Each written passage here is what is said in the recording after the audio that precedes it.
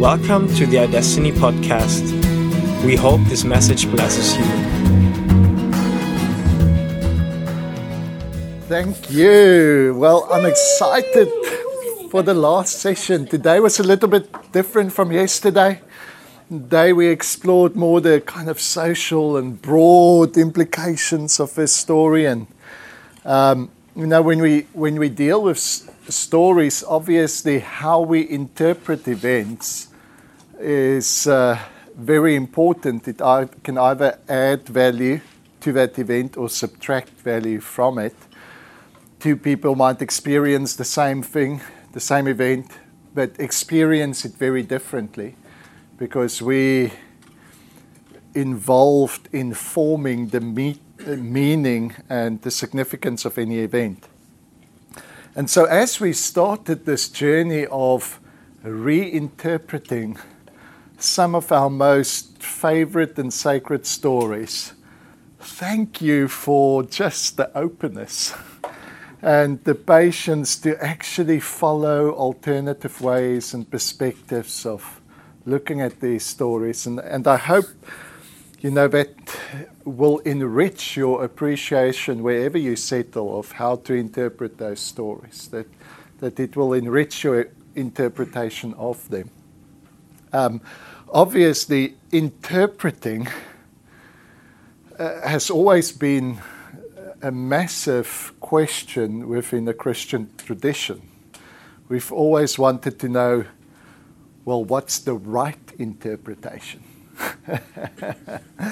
And maybe it's part of our understanding of truth, which unfortunately has often been a very kind of static thing.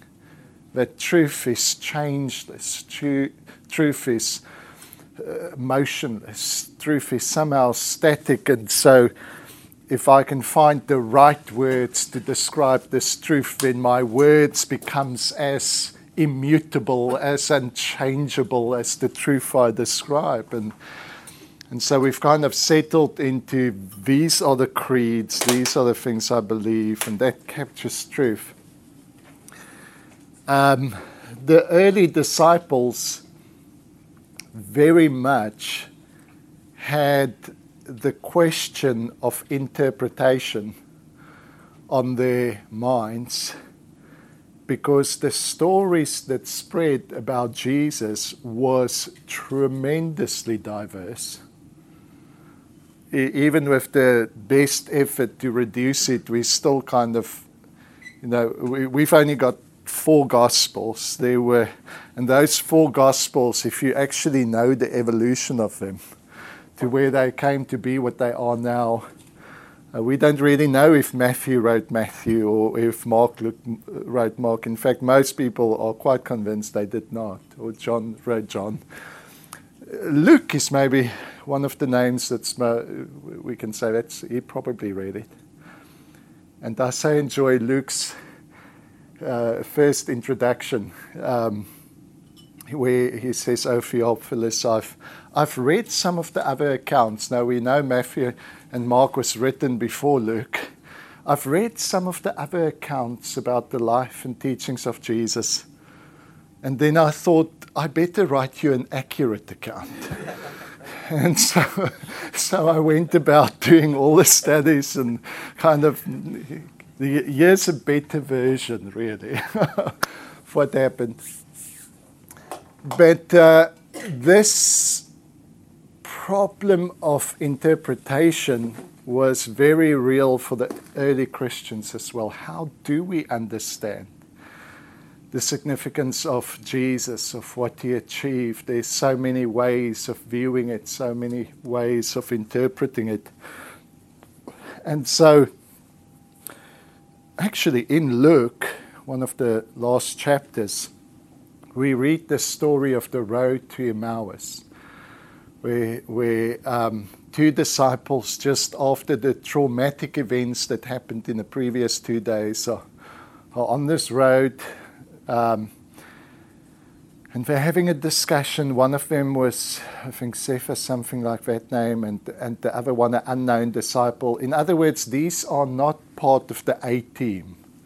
They're not part of the inner circle. It's a disciple whose name is mentioned, but never again, really, and the unknown disciple. And this is a very clever literary device by Luke that kind of invites you in to say that maybe you are one of those unknown disciples that's also on this road of discovering the significance of what actually happened. And they're having this conversation about all the things that they have witnessed. And they were walking, looking sad. Now, you cannot have a more literal interpretation than having been an actual eyewitness of the crucifixion, the death, and everything that followed, and being with the disciples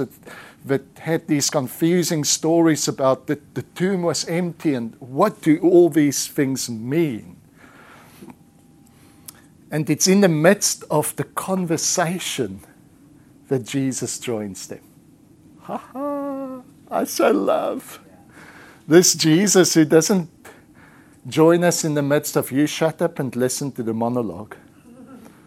But it's this Jesus who joins us in the midst of this confusion and conversation of we're not quite sure how to interpret. What does this mean? He comes and walks with them in that conversation. And he says, why are you walking and looking sad? And he uses a Greek word that is very rare.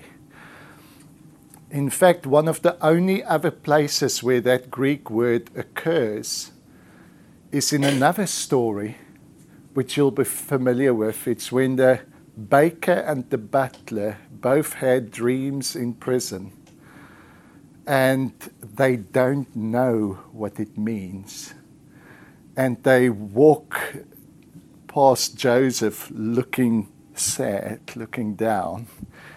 It uses that same Greek word. Can you see how Luke kind of picks up, and I say Greek word because they read the Septuagint, the Greek version of the Old Testament, and it's in that version that that word is used. So Luke picks up on another story that had to do with interpretation. And the way in which they interpreted things left them confused and sad, looking down. And Jesus says, what things? And they start telling him about, are you the only stranger about Jesus, whom, we hoped he would be the Messiah. Already there's a lot of baggage, a lot of interpretation of what is the Messiah supposed to be. And this Jesus didn't quite live up to all our expectations. And then what made things worse is people now say that he was raised from the dead, and we just don't know. And Jesus said, no, you slow of understanding, but yes, a beautiful part there. When he joins them, it says they were kept from seeing him. It's almost something that just passively from their side happens, but it's actively they are kept from actually physically recognizing him. And so Jesus begins in all the scriptures to show how these things applies. They don't know it's him, but how all these things actually fit together. All the scriptures concerning himself. Maybe he starts unveiling how it has always been God's desire to be part of his community. Maybe he starts unveiling the gods that we've created in our own image, our projections, even our insistence that God must be just the way we understand justice, that God must be omnipotent. Obviously, if there is a God, he must be all-powerful. And so even that idea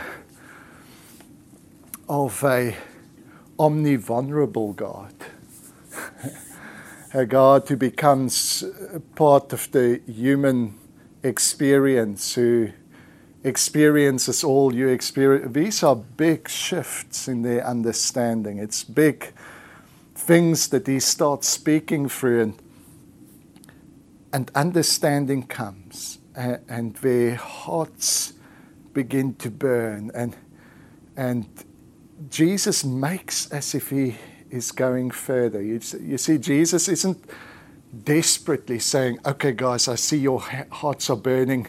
Quickly, here's my cards, fill them in. I want to make sure that we're going to really capitalize on this moment. But Jesus actually makes as if he's going further. You see, in a way, there's a place of encounter with God where even Jesus kind of knew that you can kind of point towards it to a certain place. But then it is such a beautiful moment of encounter that it's not a moment that we should rush in or force people into it. It's a moment that he say, now you push in. And I hope that even in these 2 days, all that would have happened is an invitation to come to a place of encounter, a place of experiencing him beyond all the concepts and ideas and predefined expectations we've had of him. A God who wants to surprise you. And so Jesus makes as if he goes further, and they press upon him and they say, stay with us. And he comes in with them into the area where they were having a meal. Now, one of the big questions that the early church had to deal with is, where is Jesus? Now, some of us have seen him. Is he going to appear again? He appeared to them, and them, I'm really hoping he's appearing to, hey, let's have an all-night prayer meeting. Maybe he comes again. Let's fast this week and really get ready. Those guys have had appearances of Jesus. We want it too. And so this expectation of this resurrected Jesus that would at any time appear again, and then it seemed to have stopped.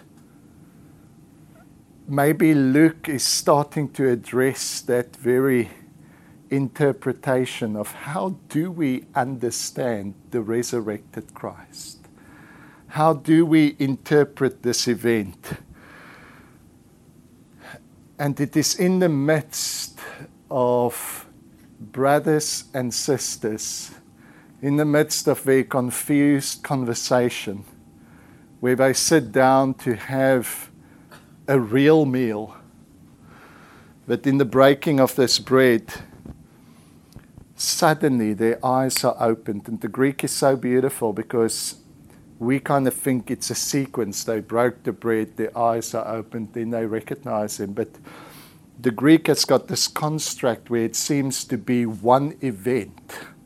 And it is in this one event of breaking the bread that their eyes are opened and they recognize him. And he is no longer a physical presence amongst us. Not because Jesus left them, but because in that moment, that epiphany of revelation, they realized that even the distance of a table between us is too much distance in the context of what he revealed, which is, you are my body. So he doesn't disappear because he leaves them. He disappears from their sight because they discover him. And their hearts are burning. And suddenly they run back. The 7 miles is no longer just dragging your feet trying to work things out. But they run back to the other disciples to tell them, we found him. That burning heart sensation when he spoke, suddenly I realized that this is not just some weird and wonderful feeling. This is the resurrected Christ who has done what John said he would do. He came to make his home with us. So maybe I'm going to give you a little bit of a different interpretation today. Also just a suggestion. Kind of take this as an alternative way of understanding the return of Christ. and you can hold on to your, the rest of your eschatology. It's not to exclude anything else, but it's to give you a part of the conversation of how people have understood the resurrection and the return of Christ that is alternative to what we've maybe had in our evangelical context.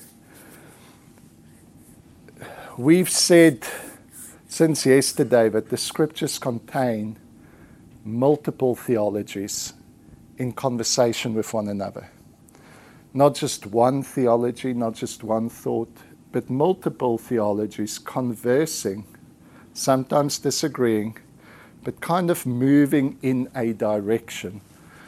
And certainly one of the earliest understandings of this resurrected, ascending Christ, which introduced us to an idea of who God was, brought an expectation that this changes everything.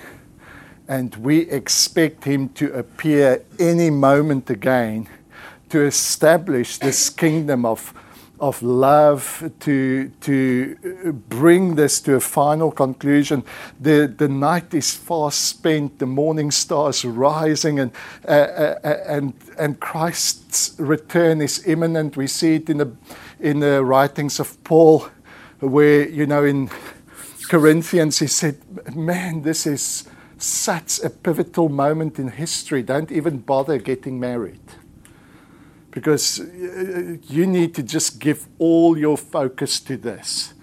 Okay, if you really can't help yourself and you've already made a commitment, maybe you can go ahead. But really, this is your total focus. Christ can appear any moment. It's almost like if you imagine all of us on a aircraft suddenly making an emergency landing near an island, and we wash up on this island. And we're so glad we survived. And we think, well, surely they're out looking for us. And hopefully they find us within hours, maybe a day or two, but I'm sure it's going to be by tomorrow. We'll all just stay on the shore.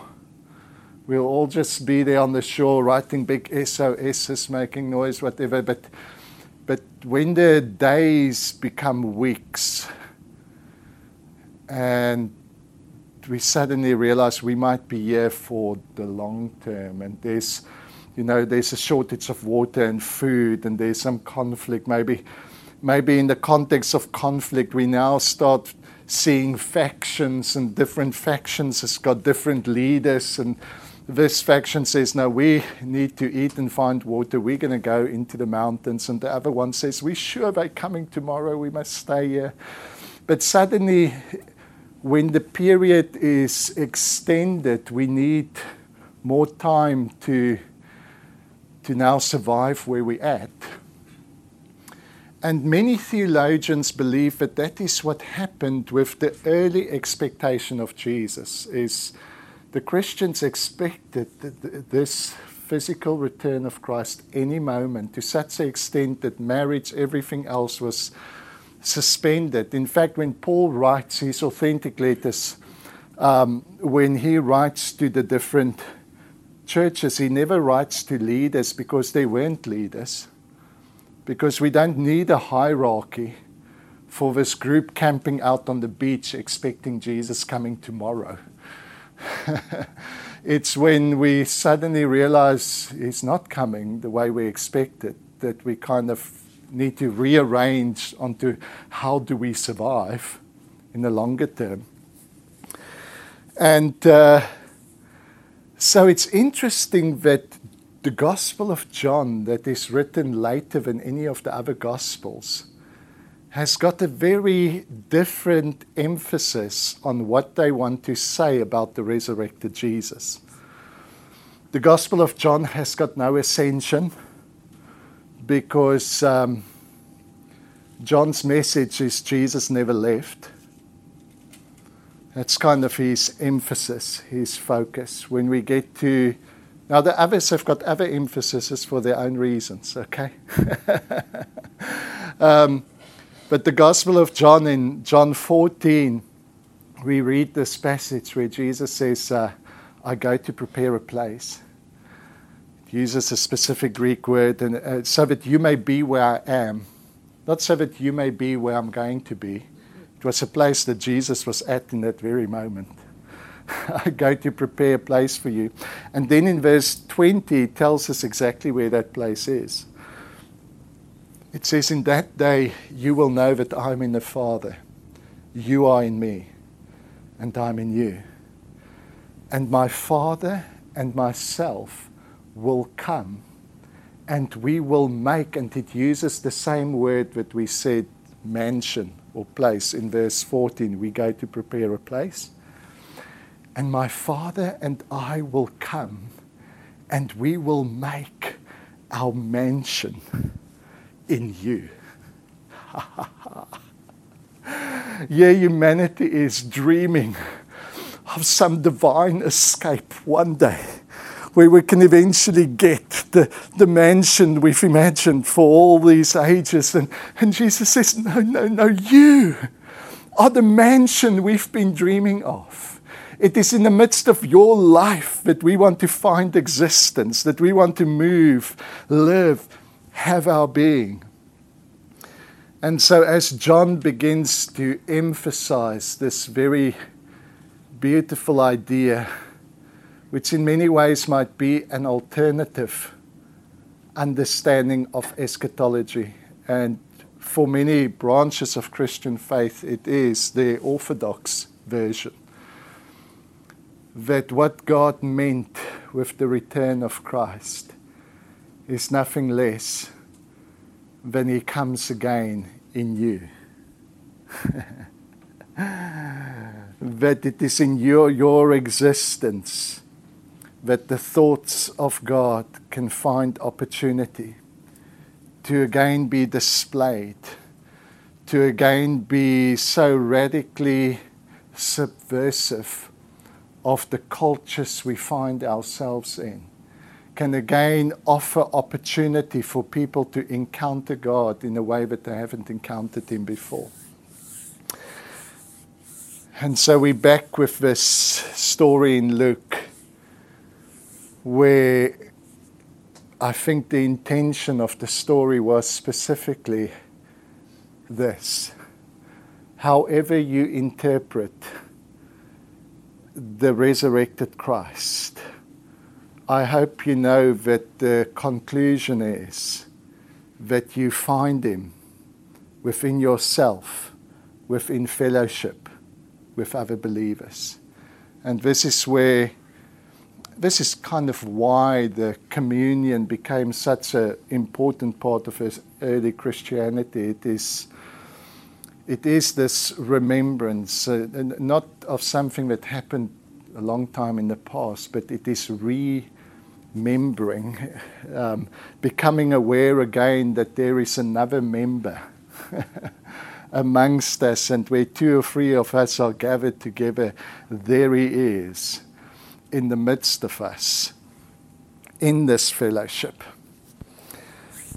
So with all the stories that we've told about how to reinterpret Genesis, with all the stories we've told about understanding the old unfolding of the Old Testament and how they've been in conversation with the other religions. I think all these stories points towards this one most explosive event of incarnation in which God demonstrates that it has always been my plan to become flesh in you.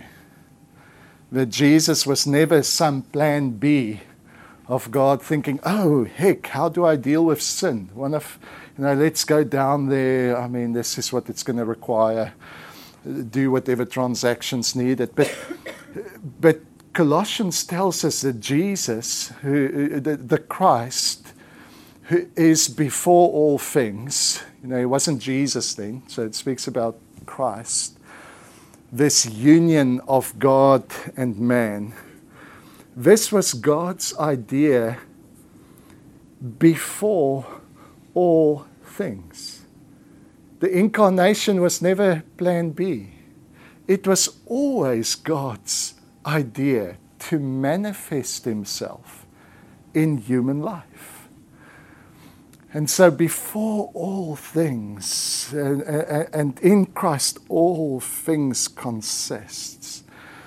And this act in which the fullness of the Godhead comes onto display in a human body is not an event that was designed to just tease you with what you could never be. It was never an event that God intended for you to place upon a pedestal and to adore from a distance of, wow, look what God did in Jesus a long time ago. But it was always meant to be that mirror to confront us with the reality of this is what God sees in you. An opportunity for His word, for His thoughts to once again find flesh and existence in this world.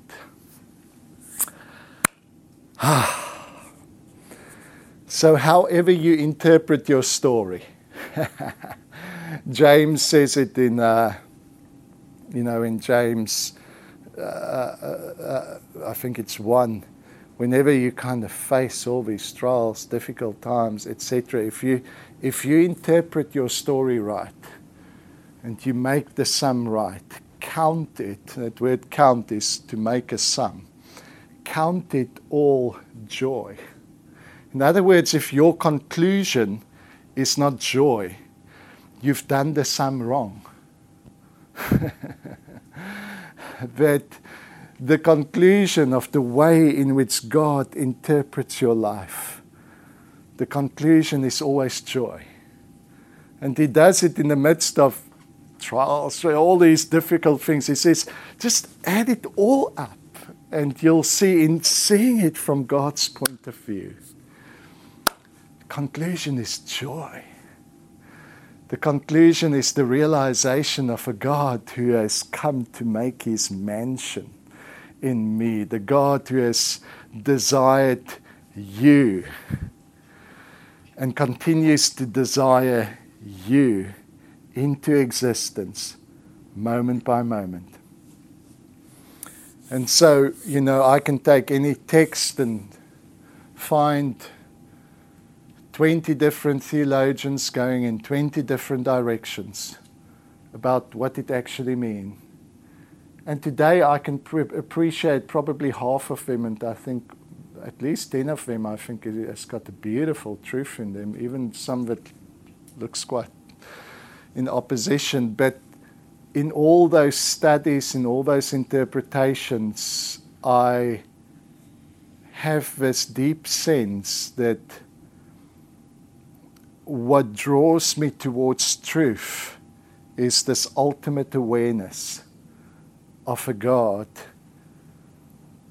who desires union with me. See, God doesn't want to be number one in your life. He just wants to be one. He doesn't want to be a priority. He just wants to be as you are. Be at home. Abide in me. Let my words abide in you. And glory, I just wanted to end off with that idea of interpretation. With all the stories we've heard, let our interpretations draw us into awareness of union, awareness of a God who sees in you nothing less than the opportunity to once again be himself. Amen.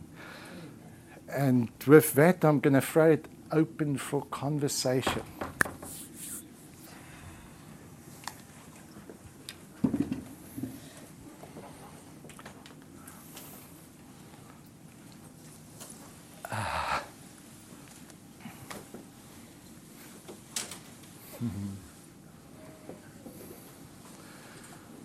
Awesome.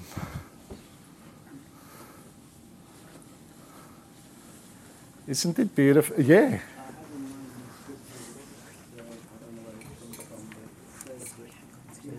Is at the right hand of the Father interceding for us. And I don't want to know that as families at work, but how does that fit Yes. the overview that Yes. And so there's a lot of these pictures. So there's another picture that says we are seated together with him in heavenly places. So you've got these different pictures that explores different ways of perceiving Jesus. And just as surely as me being seated together with Christ in heavenly places is not a description of just some physical reality about me. I think in the same way I can look at Jesus interceding for us, not as a physical or attempting to describe a physical reality, but describing this, the fact that he is our representative. You know, he is the face of man before the face of God, and that's beautiful. Yeah. Yeah. So are there no words involved? Funny enough, I was sat there thinking about the same thing. Yeah. Is interceding for us? Why? With words or Yeah. just being?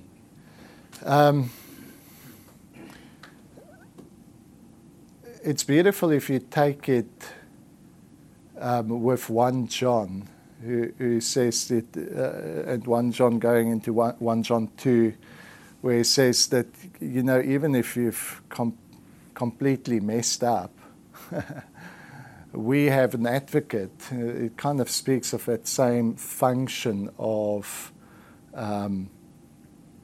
intercession. And the one translation says, and he has indisputable evidence of your innocence. And so join that to another scripture that says, in the same Gospel of 1 John, that even if your conscience condemns you, God is greater than your conscience.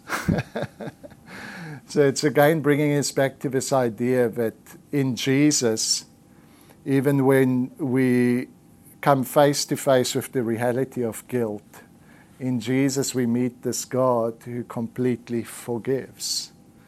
And so to present us as the forgiven and to continually be the face of God to man and man to God, I think that is what that intercession is about. Yeah. Awesome. Yeah. When you're talking about like the earlier people didn't have a concept of Satan, but that came through. What about demons and evil? What about evil sort of came from people? What about the natural disasters? Yes, yes. It's such a big question, but so important. So good. So, yes, the Old Testament hardly has any incidences of exorcism or demons. There's one or two, you know, very scattered, but compared to the New Testament, where it's just everywhere, you can see how it evolved. I've got about 4 chapters in Desire Found Me that deals with that evolution of the understanding of evil. Another good book that I can suggest on that subject is called The Birth of Satan. But the idea of Satan it's a concept that has a history. And it's very easy when we've actually concluded what it refers to, then we go and read it back in all the text and we don't see how the idea actually developed. It takes a lot of, I think, investigative work from people that's got much more time than me to actually try and work out how these ideas were shaped. But you know, to give you just an example, one example that's in the book as well, of how the theology of the Satan changed. In early Jewish monotheism, God was sovereign and responsible for everything.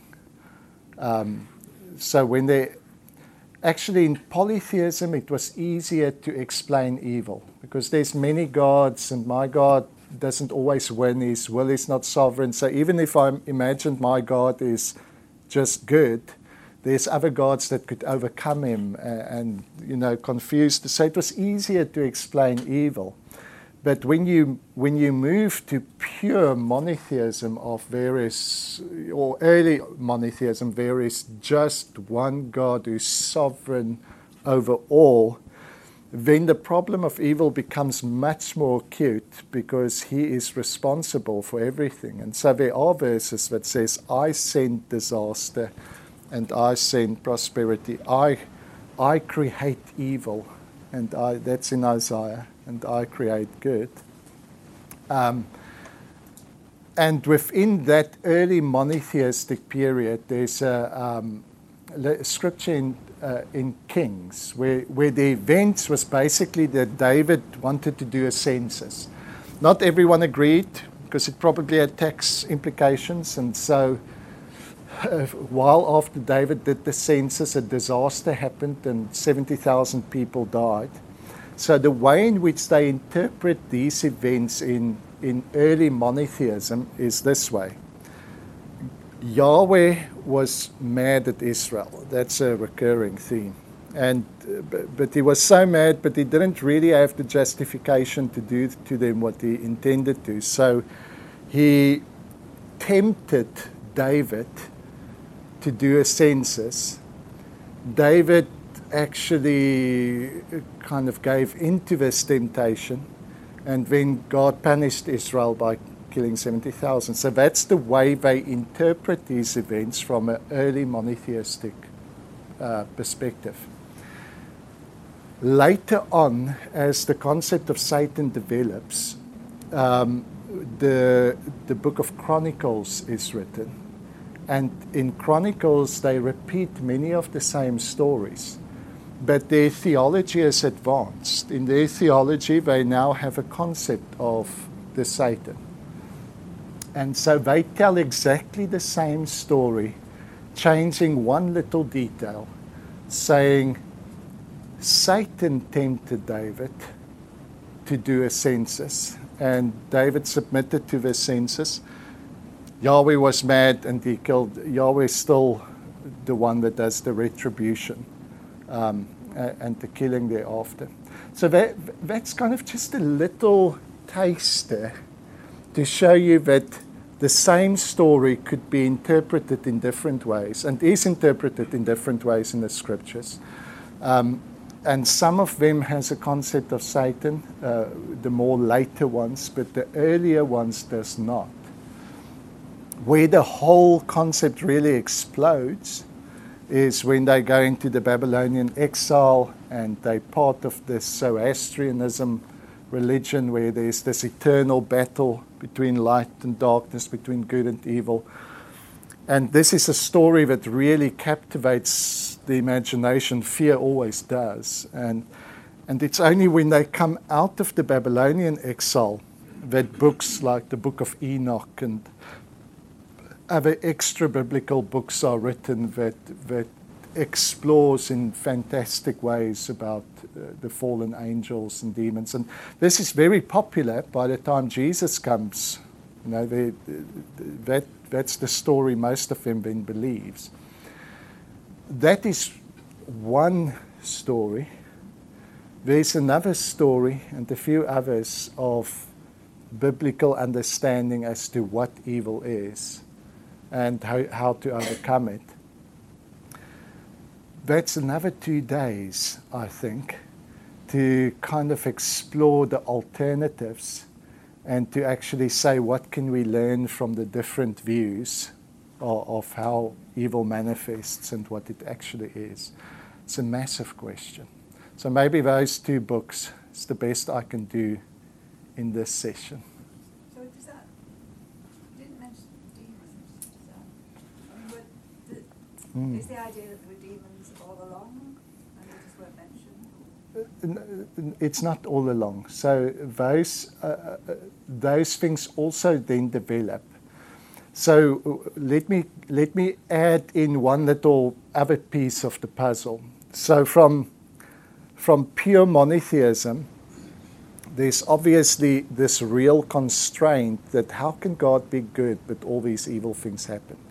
You know, we can still maintain that theology when we haven't been subjected to real evil. But it's when my child dies of incurable disease or my husband's brutally murdered for no reason or whatever, then it becomes difficult to reconcile my theology that God is good with overall and evil is necessary.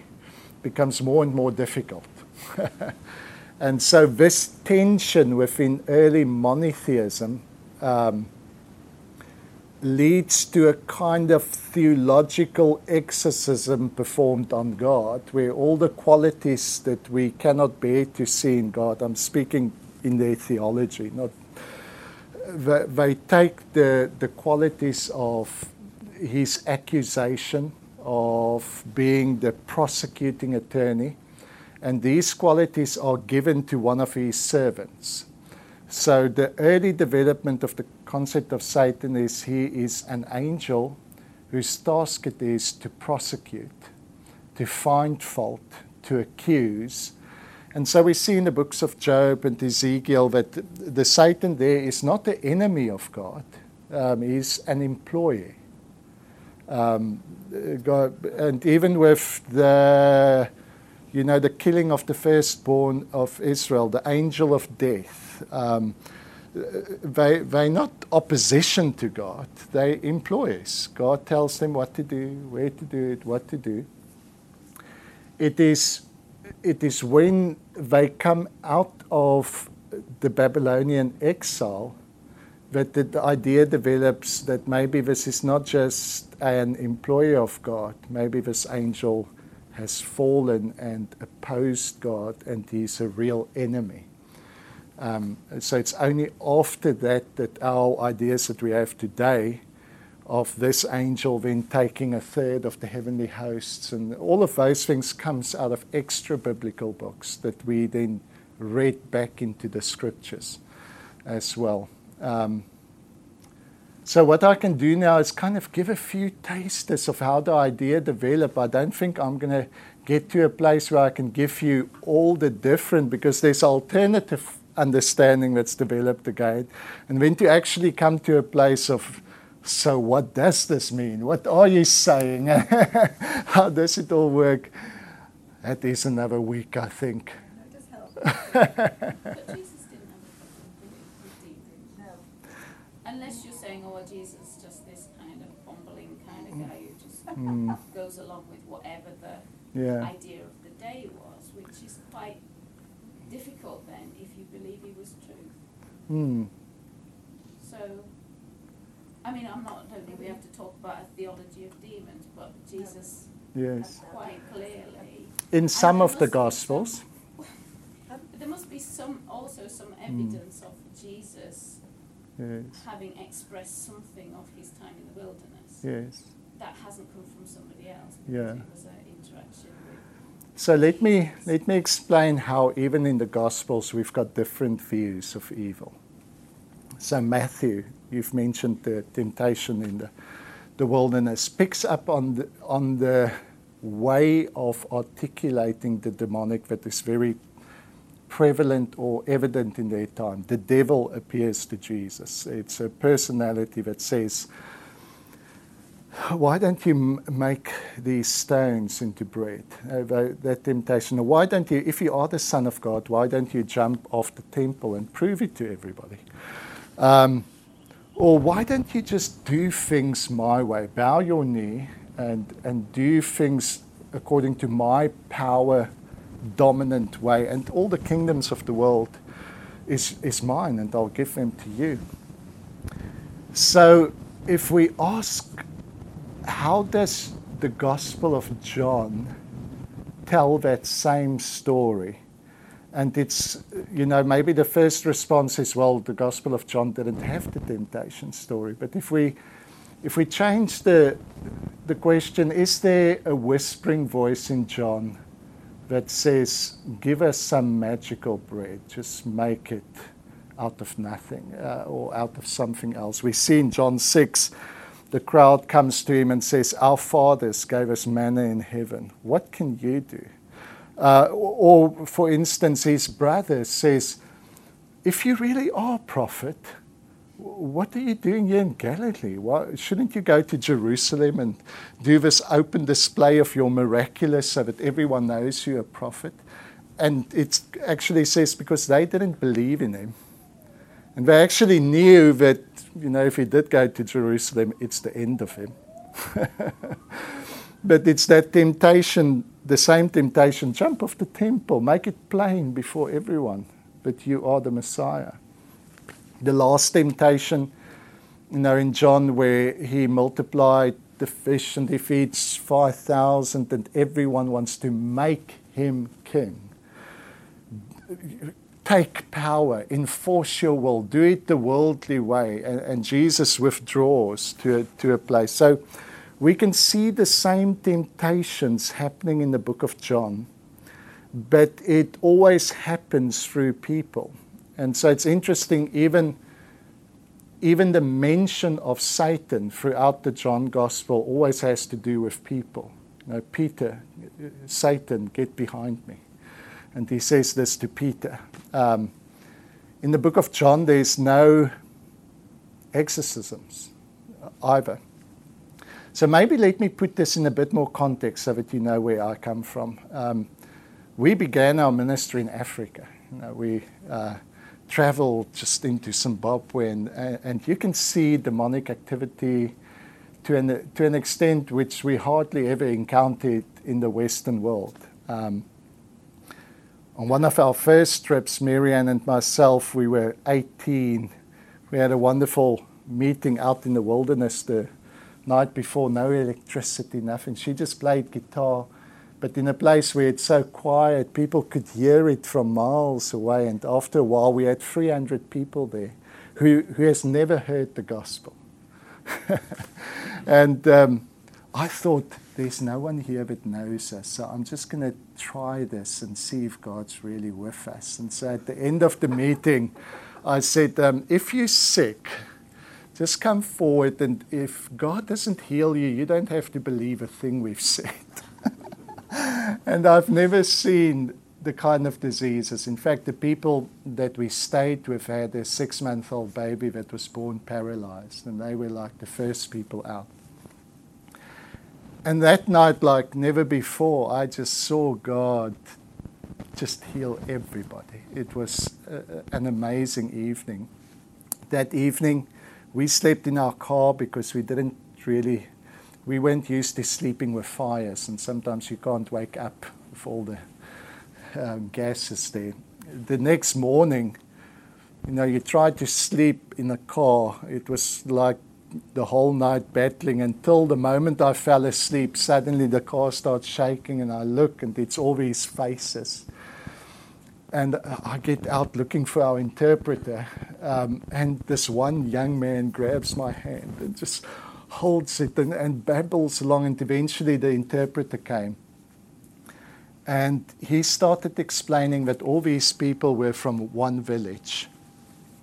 And this young man, who's now about 26 years old, at the age of 6, there some kind of torment, what they also call an evil spirit, whatever, began manifesting in him, so that whenever the sun would set, he would start howling. And this kept the village awake. And it's a problem, because if we're awake, we can't work. If we don't work, we can't eat. And there's no government structures there to help them with this. So they've got to come up with a solution. And their only solution was to take this young boy about a mile out of the village and chain him to a tree. And so for 20 years, they had this faint howling at the edge of their village that always made sleep a little bit less than what it could be, being reminded of the torment and the evil possible. And they came that morning and said, we almost overslept because we've had no howling. And this young boy just said, I've slept for the first time at night. He could sleep at day, which kind of really reduced his life because he could only work a few hours. And he just wanted to take us. He had a small field of sugarcane, and he said, I just want you to come and, enjoy this. And so I tell that story to make it clear that we've encountered the reality of torment.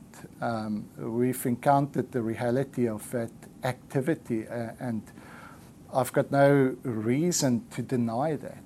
But how we explain what actually happens there, I think the idea of just naughty little fallen angels causing all of this has become less likely to me as I started studying the other interpretations of evil through the scripture.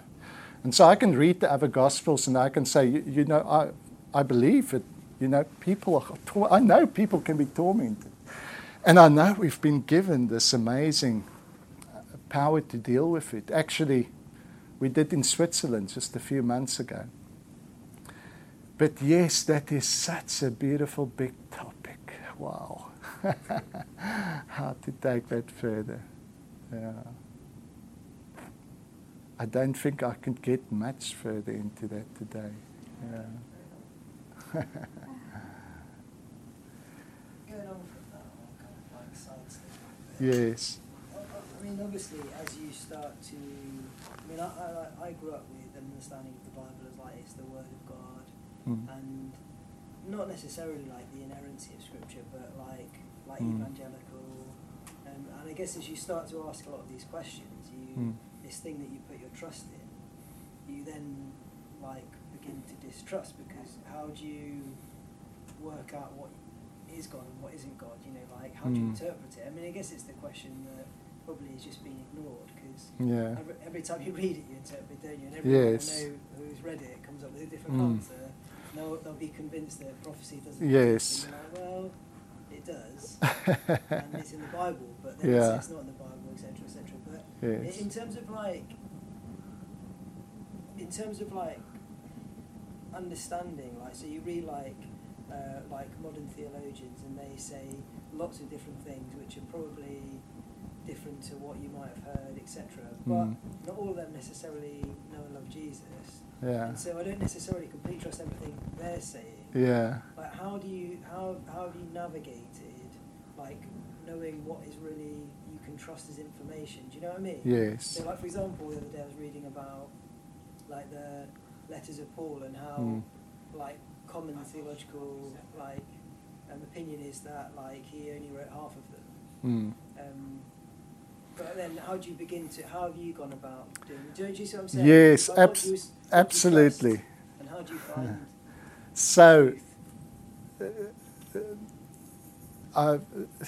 such a valuable question, and I think when we come to that place where we actually find our security in being loved, and we actually discover a God that is not just contained in our beliefs, but a God that is so much more and so much broader than what we believe, it makes it so much easier to engage with the text honestly.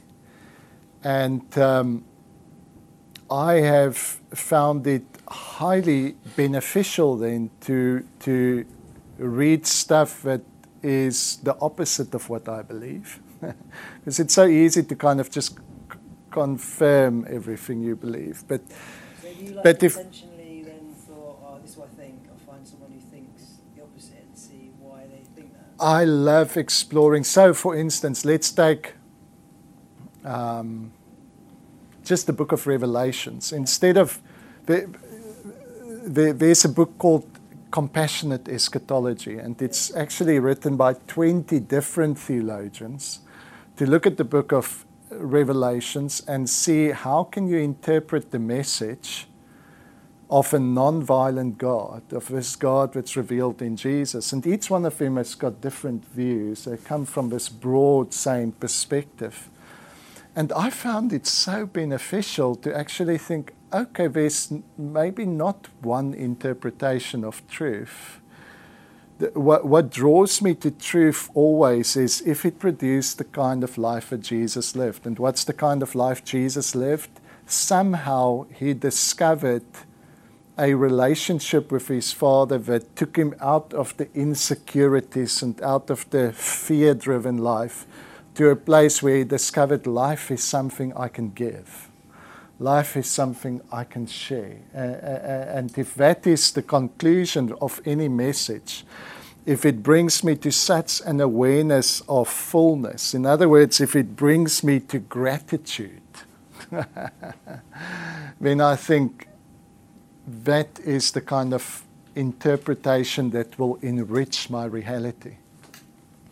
But if it's an interpretation that leads me away from the kind of life, the self-giving love that Jesus lived, then I really don't care how many scriptures they can quote. Because I know you can read it like, and I so appreciate what you say, that even if people believe in this is the inerrant word of God, if you get 5 of those people together, that will be the only thing they agree with.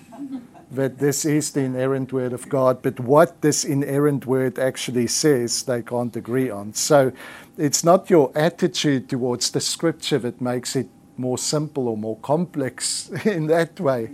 I think this might seem more complex in the beginning to say that scripture is a conversation, but I think it actually makes your interpretation of it so much more simpler, because your end result is, does this lead to the kind of life that Jesus lives? Instead of now having to argue that, yes, God is loving, but you know, there are certain circumstances in which you should cook your children. I don't have to justify that. I'll just say, no, that has never been God. That isn't God and never will be God. That was men's perception of God. God looks like Jesus. There's my conclusion. And now I can read all of Scripture and say, even Jesus, you know, Jesus preferred some Scriptures above others. The Pharisees comes to him and say, so what about, you know, this subject?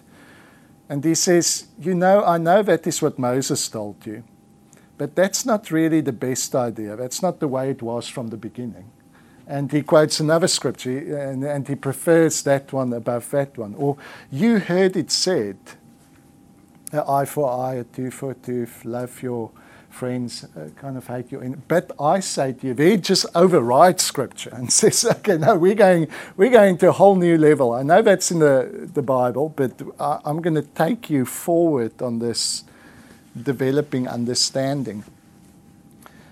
So, in a way, for me, though this might seem like a more complex way to approach Scripture in the beginning, but it's conversation, I think it greatly simplifies it in the end when it brings it down to this relationship with Jesus. And Scripture is this beautiful story and conversation that we find ourselves embroidered in. And the very act of interpreting is the act that starts forming me And it's the fact that I can argue with it that makes the content even richer. I think one of the things that have put people off the Bible more than anything else is this idea that you cannot argue with it. All you can do is try and reconcile all the differences. So there's one professor, for instance, in North Carolina, Bible-believing belt places, that would ask his students, who of you believe the Bible's the inerrant word of God? And like all 30 in the beginning of the class, all of us. So who of you have read it from cover to cover? Maybe one. So really, you believe this is divinely uttered by the mouth of God, and not one of you have read it. Because those attitudes sounds very holy and very sacred. But in reality, what it produces is people that cannot engage with the text, because it meant that you cannot actually converse with it. You should just keep quiet and listen. Whereas this attitude that says, hey, there's people that disagree with one another in the text. And I'm inviting you into the conversation to ask questions and to challenge ideas and to move with us through this story to a beautiful conclusion. I think that produces people who are much more engaged with the text and honor it beyond lip service by actually engaging in it. What it has produced for me, and even for the people that's been doing our online school, is such a much greater appreciation for it. And there's such wealth in it, such richness. I can't stop, studying around it and in it. It's beautiful. But it is in itself quite a complicated thing to then unpick, isn't it? Because it's very simple in one respect when you just believe the Bible is what God says. Yes. And most people treat it like that, don't they? They read like Corinthians, I think. Most people read it as if it was directly written for them. Yes. And then there's an afterthought think, actually, there was written to some people in Corinth, maybe I should see what it meant. Yeah. But they just translate it directly for themselves. As if, Yes.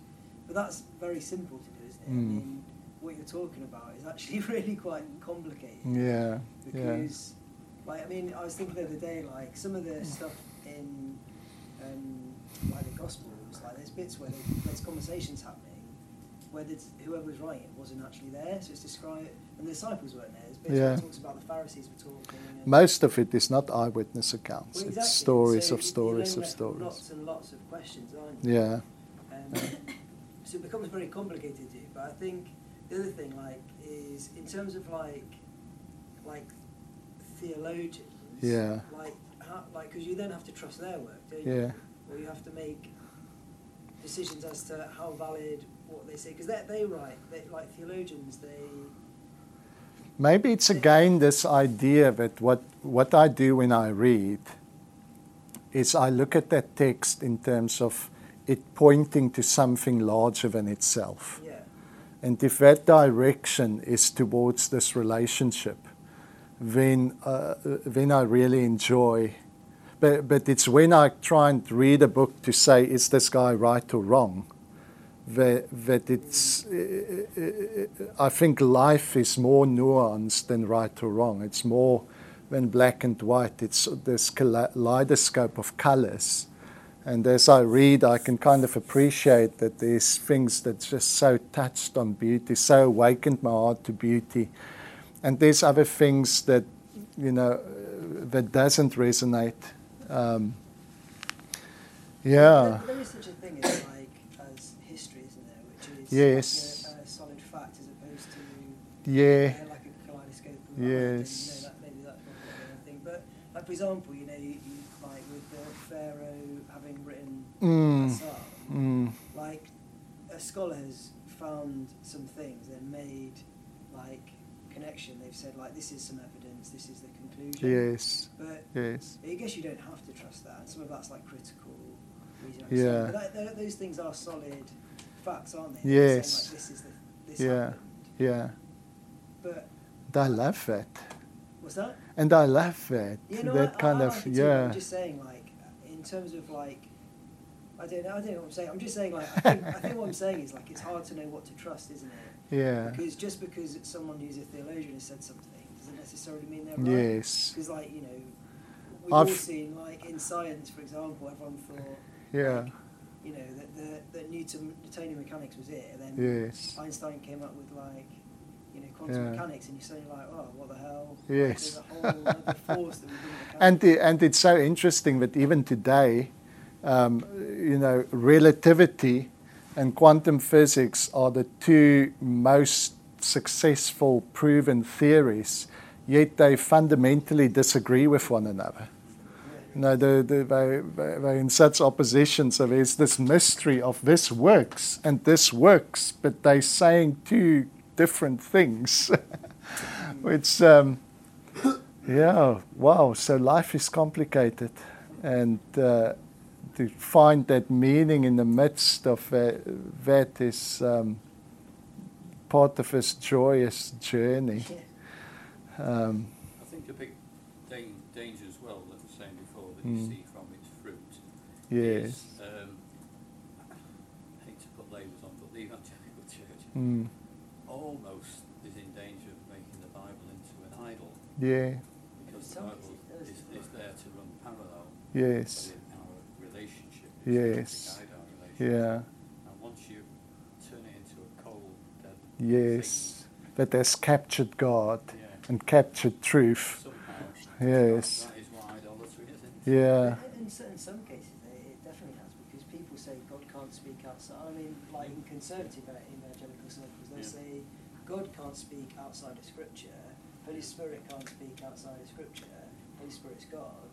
They've therefore put the Bible above God. That is like the definition of idolatry, isn't it? So, I think... Last time I was in the States, my brother said, John Stott's Course Furore. So I said, why, what's he done? He said, well, he just can't get the concept of, for eternity, there's got to be a prison of souls. So he says, the best thing I can come up with is annihilation, which is still pretty severe, but he was in terrible trouble. The evangelical church in America. Don't you take our torment chamber from us, we will keep that.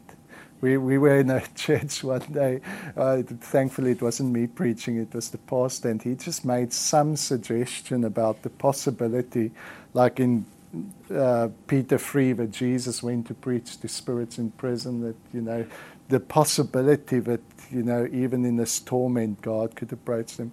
And the one lady jumped up and she said, "Don't you dare tell me that my mother is not burning in hell right now." And you could kind of, in that moment, you realize that actually she's in hell, right? Yeah, she's in torment. And it was her very torment that made her insist that somebody else is tormented. Yeah. We had some funny services in different places. Can I ask, what about the words of Jesus? You just said that Jesus sort of corrected something. I know I'm coming back to this, but Jesus said, spoke to the demon and said, "Come out." Yeah. So, you know, are we thinking that, how accurate do you think the words of Jesus are? Yeah. Or might they have been put wrong? I don't know. You know what I'm asking? Yes. He didn't write them down. He didn't write them down. So we have, like, for example, you have like the Gospels, don't you? It's been written after. But I went like years ago into Israel, and when I was there, I suddenly realised that Israel was like a real place. Now it sounds stupid, but like what I mean is, like, I've read my Bible for years, but then being in Israel, I was like, yeah, this is there it is. Like, you know, this is like Lake Galilee, like Philippi over there. You know, it's like a literal place, but I hadn't mapped that in my head before. But like with the Gospels, you have it, they're written, like these books, aren't they? And they're written by people after. They say, like, Jesus said this. Now, how do you know that that's literally word for word what he said? And that's part of the question, isn't it? Like, how do you trust? Like, what do you take? And I guess what we come to then is if you actually take them all together and you say, what did they want to communicate? Because yes, if you read critical books, which I do, I love the critical scholars that puts these texts next to one another. And in this gospel, Jesus actually said it's slightly different from this one. And when the people that believe in inerrancy said, he said both, but he just kind of... But actually, it starts not making sense after a while. They recorded it a bit differently in the two. But I think it's a challenge if we think that truth is so static that it must be contained in the exact words, that there is a variety of meanings. But the heart of Jesus' message, I think, is beautifully on display in the Gospels. But little things, you know, we can look at Matthew and Luke, and when we look at the story of Jesus' birth, we think of him being born in a stable in Bethlehem, and then the wise men came and the shepherds came, and then he went somewhere else. But if you actually put those two texts next to one another, you can see these people wrote two different stories. In the one text, Jesus lived in Bethlehem. He was born there at home. And then shepherds came and worshipped him. There was no wise men, etc. Then they heard about, or the wise men came, not the shepherds. Then they heard about the plot to kill all the young people. And so they fled to Nazareth because, the author knew, like everyone else, Jesus came of Nazareth, and so we have to get Nazareth in that story as well. But the other text, if you put it next to it, is Jesus lived in Nazareth, and they traveled towards Bethlehem, and then he was born in a stable, and then the shepherds came and worshipped him, so there's no wise men here. And then they went back home to Nazareth. And so when you start actually comparing the texts next to one another, I've got no problem with saying they kind of played around the same story to get to the central idea of who Christ was. But those differences need not be a challenge to my appreciation of the text. They can actually enrich it, because I can see that Luke wanted to say something different to Matthew. He had a different audience and wanted to emphasize a different idea. Just like John had Jesus die on a different day than all the other Gospels, because he wanted to make sure we understand he's the Lamb of God. And he dies at the exact moment the Lamb of God dies. Whereas in the other Gospels, Jesus is eating the Passover lamb with his disciples that evening. So they didn't have our category that said we need to be as factual as possible for it to be truth. That is something that develops later on in our society. They had facts, of course, and but they weren't as narrow to say if we don't get it exactly right factually, it can no longer convey truth. They conveyed truth with a story where sometimes they had to change the facts to convey the story more powerfully. I think it's probably easier if you push the right brain rather than the left. But at the end of the day, we're going to have a massive kaleidoscope Yeah. of thoughts and beliefs. So, Yeah. don't worry if you want to.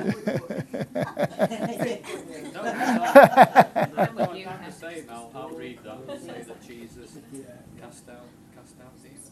Yeah. I'd read that and say, that's what it says. I'll go for that. But that doesn't make me want to put a wall up between us. We're all. It's good to be saying. Yeah. It's horrible when we're all the same. I think that is what we discussed today. That is what Luke wanted to bring everybody to. That in all your interpretation, in all this conversation that might sometimes be a bit confusing, if we can come to this place where your heart is bursting with the revelation of a God who finds his existence in you, you're on the right track of interpretation.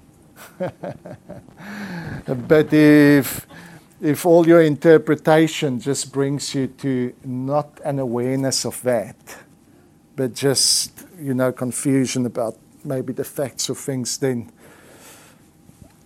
that is kind of the wrong track of interpretation.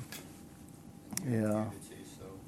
Yes. Talking to a lady at a dinner last week, Yeah. and she's a Buddhist. I don't know how the Yes. conversation started, but she said a friend of mine just cannot find a church because every Yeah. time she goes to a particular church, it's narrow. Yes. This is what we believe. You're slightly out, so Yeah.